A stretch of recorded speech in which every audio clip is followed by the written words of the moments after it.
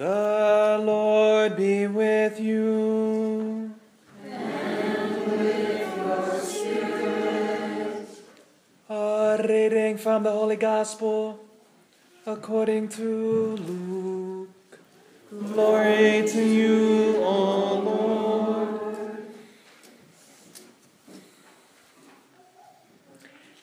At that time, Jesus came to Jericho and intended to pass through the town. Now a man named Zacchaeus, who was a chief tax collector and also a wealthy man, was seeking to see who Jesus was. But he could not see him because of the crowd, for he was short in stature. So he ran ahead and climbed a sycamore tree in order to see Jesus, who was about to pass that way. When he reached the place, Jesus looked up and said, "Zacchaeus, come down quickly, for today I must stay at your house." And he came down quickly and received him with joy. When they all saw this, they began to grumble, saying, "He has gone to stay at the house of a sinner." But Zacchaeus stood there and said to the Lord, "Behold, half of my possessions, Lord, I shall give to the poor. And if I have extorted anything from anyone, I shall repay it 4 times over." And Jesus said to him, "Today salvation has come to this house, because this man too is a descendant of Abraham. For the Son of Man has come to seek and to save what was lost." The Gospel of the Lord. Praise to you, Lord Jesus Christ.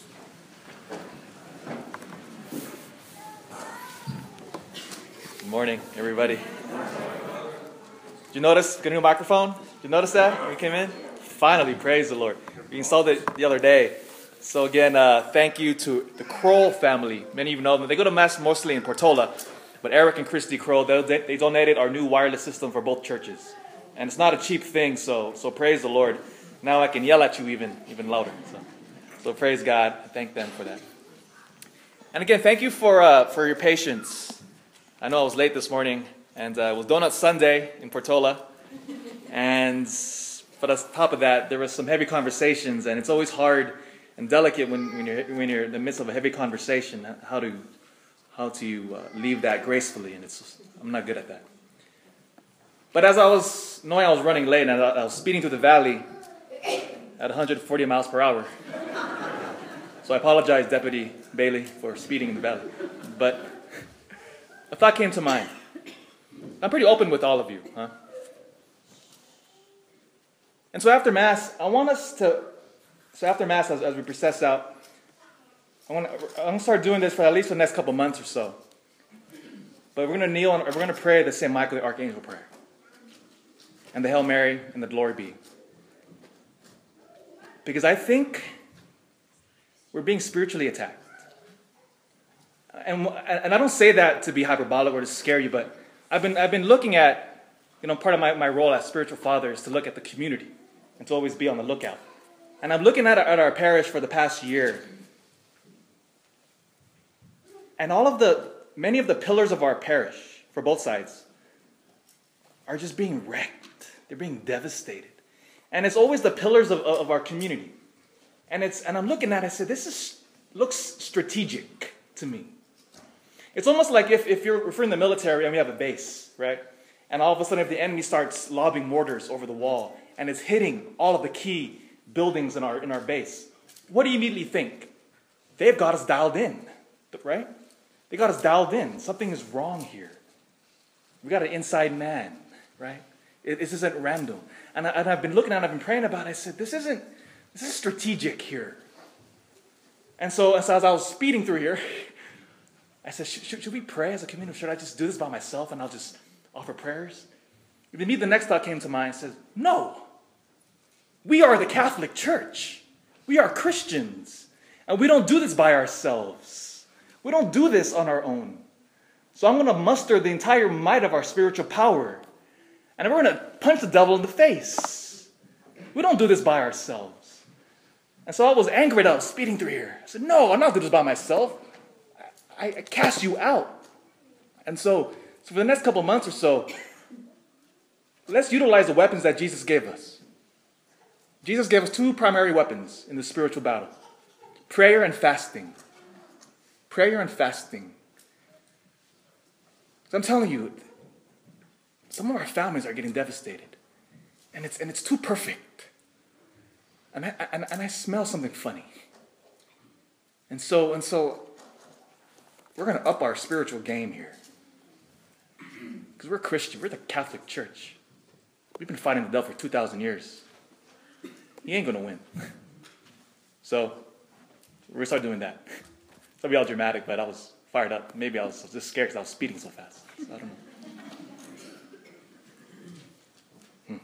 All right. In the name of the Father, and the Son, and the Holy Spirit. Amen. So when I was away, when Father Bain had covered for me, all these bugs are everywhere. I'm sorry. They're crawling. Those little bugs, they're crawling everywhere. They're flying over my face or all over my books. So don't mind me, I'm flicking. But when I was away from you, I put in the pastor's prayer journal an email that I received a while back. And I've reprinted it again this week because now that I'm back with you, I want to break it down because as I was going through this email, it reminded me perfectly of our gospel today, of Zacchaeus.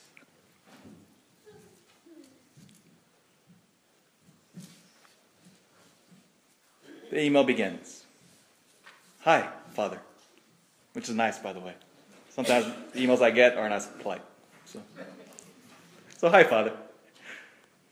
Just a quick thank you for being such a faithful shepherd and friend. But I never thought I would want to become Catholic. I thought I had control over this. And I would go to Mass and think of every objection I could. I didn't understand why everything had to be so uniform. Why did every Mass have to be the same? When I read that, I just laughed. Because I don't think we realize it, especially if we've been brought up Catholic, how utterly strange the Mass is. It is bizarre, especially if you've ever been to a non-Catholic service, it's different. And so, especially when non-Catholics come to our Masses, it can kind of seem bizarre because the church is different, smells different, priest is wearing funny clothes, you're standing, kneeling, you're uttering these prayers that everyone seems to have memorized, and you feel kind of alien, you're in a foreign place. Because beautifully, with our Protestant brothers and sisters, we share a lot. We have more in common than what divides us. But that sliver that does divide us are huge still. And so that's part of the dialogue that we have, even though we're all Christians. There are some marked differences. And part of it is the way we worship. So she continues. Why are we thoughtlessly responding in the same way every time? Why is every Mass solely focused on the Eucharist? Felt insincere. Tradition seemed unnecessary. You see what's going on here kind of set the stage. So this woman that's writing this email is coming to Mass with her husband, supporting him as we should as families to be united. But the Mass seemed off to her. And I get it, coming from that background. See, as an evangelical Protestant, she continues, you can see where I'm coming from. I was used to what feels like a large Bible study. And until now, my faith was mainly built on my feelings. Can you sense the pride here?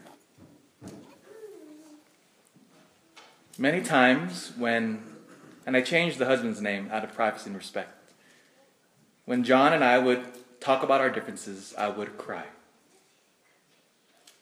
I hated having this divide between us.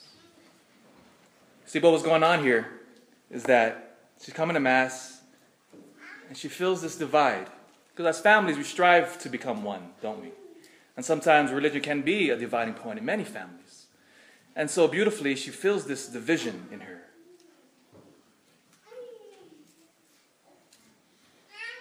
And when we talk about our differences, I would cry. I hated having this divide between us. And this is where I respect her a lot. She writes, but I was unwilling to just become Catholic.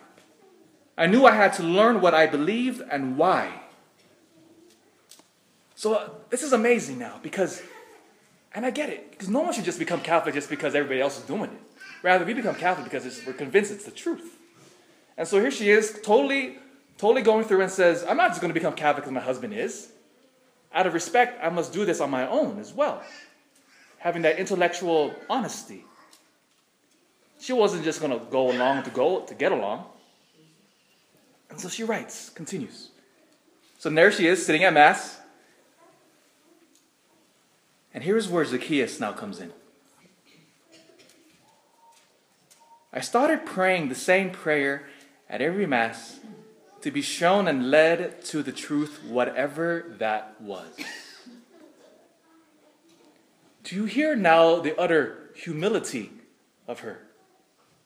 Because now she's saying, all right, Lord, if it is truly what it is, because remember, as Catholics, this is truly Jesus Christ on this altar.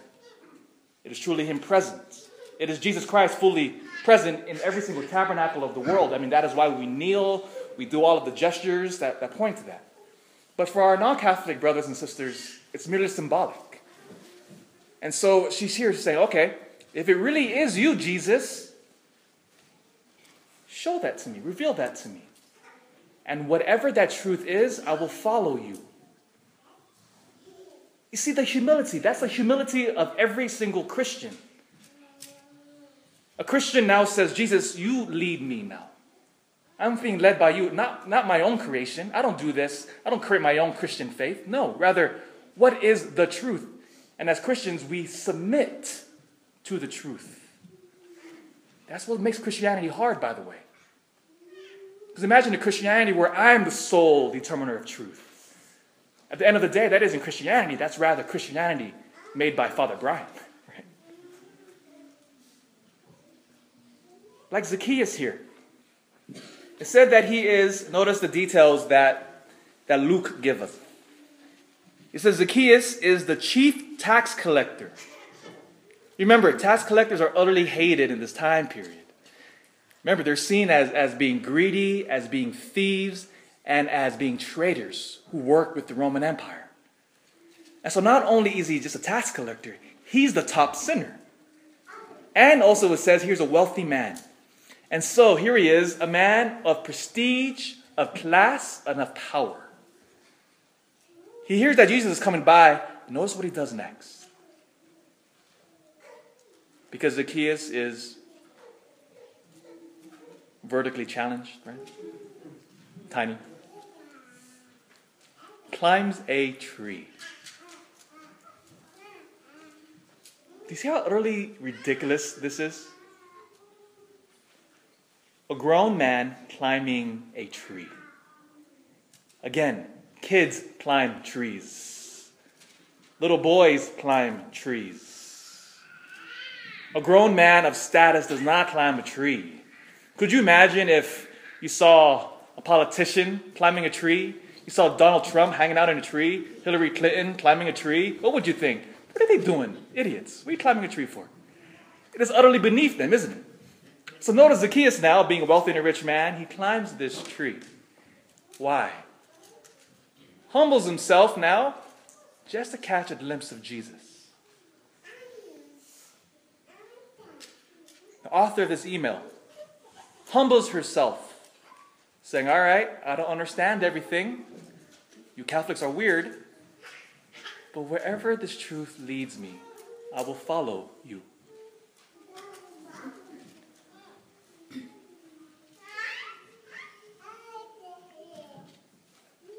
I prayed during the liturgy of the Eucharist, she continues, that God would break down my unbelief, to be like Peter rather than Judas, that it was truly his body and blood. Then why would I not want to receive it and need it? As I've dug deeper into learning about the origins of Catholicism as well as Protestantism, I began to feel a divide within myself. there is something more here. Do you see her now? She's saying, all right, Lord, reveal to me the truth. Show me if this is really you. Which, by the way,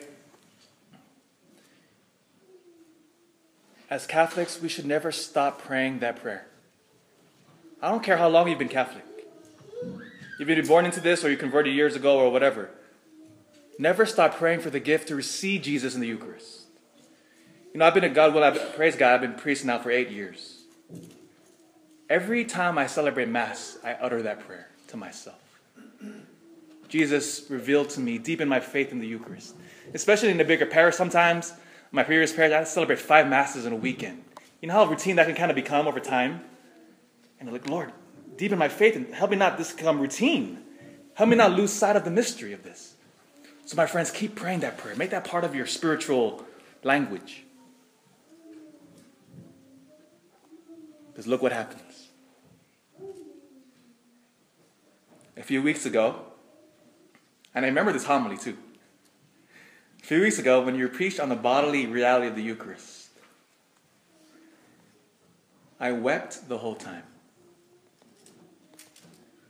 Finally, I understood all of it. God's miraculous presence in the bread and wine is not a symbolic remembrance, but a humble and gracious gift for us to receive in a very, really unity with Him. How can I continue to grow in my faith without ever receiving my Lord in this way? And I love this last line. I now have an indescribable fire for the Catholic Mass. Whew. As a priest, that makes my heart just explode. She saw Jesus. Like Zacchaeus, he saw Jesus. And then look what happened next. Jesus looks up from the tree. He sees this guy hanging in a tree. He says, Zacchaeus, get down from there. I want to come over to your house and stay with you. You see that language there? That's a language of communion, isn't it? It's a language of Jesus now entering to Zacchaeus' house in order to dine with him. See, now here's another aspect of the Catholic Mass. Notice, again, the Catholic teaching on this is that at every single altar, we are present at the Last Supper. Every single Mass is like this. We are literally present at the Last Supper with Jesus. Not simply acting it out and replaying this like a play. No, but rather we are present at the Last Supper. Present there. And notice this context, which the beauty and the source and summit of our Christian faith here takes place in the context of a meal. A meal. The most important thing we do takes place in the context of a meal. And isn't that beautiful? Notice now, you married couples in here, when you first started dating your future spouse, what was one of the first things you started doing? You started going out to dinner, didn't you? You hung out over a meal, and what did you do? You tried to impress each other, right? Sitting there in front of each other, dressed well, looking beautiful. And over that meal, what happened? Your relationship was strengthened, deepened, wasn't it? You got to know each other. And over time, your bond would grow over a meal. Mothers in here, when you gave birth to your kids, one of the most beautiful and intimate moments you ever share with them is what? When? When you breastfeed your baby, right? When you sit there and you have your newly born child in your arms, and that intimacy now being shared with your child in your arms as you feed them. In that moment, your relationship is what? It's being deepened, strengthened. Notice now again, at home, and we do this every day. We do it every day that it becomes mundane and it becomes lost on us. But think about it. All of your meals that you share, you're surrounded by your family, aren't you? Most of us. We have that gift. The vast majority of meals take place with the people we love the most. What is happening when you're having breakfast or lunch or dinner? Utterly routine, but what's happening around that dinner table? Your relationships are being strengthened and deepened, aren't they? That's why God is utterly unoriginal, isn't he? How God now relates to us simply around a meal. Sometimes we think God has to be this huge, majestic, clouds blazing, lightning bolts flashing everywhere. No. Our God encounters us where we're at.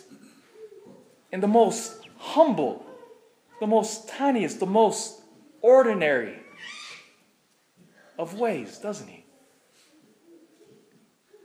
Do you see now why the Holy Eucharist must be not only a true reality of him, but must also be a meal? And when we begin to see this, my friends, our relationship with God now, why the Mass should be the most important thing we do, because this is where we gather now as a Christian body around the table of the Lord, where our relationship with him is strengthened and deepened.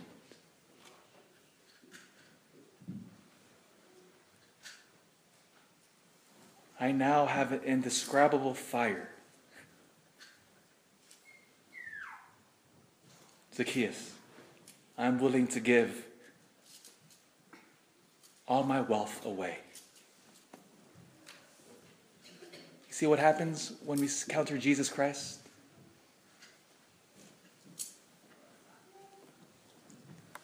In the name of the Father, and the Son, and the Holy Spirit.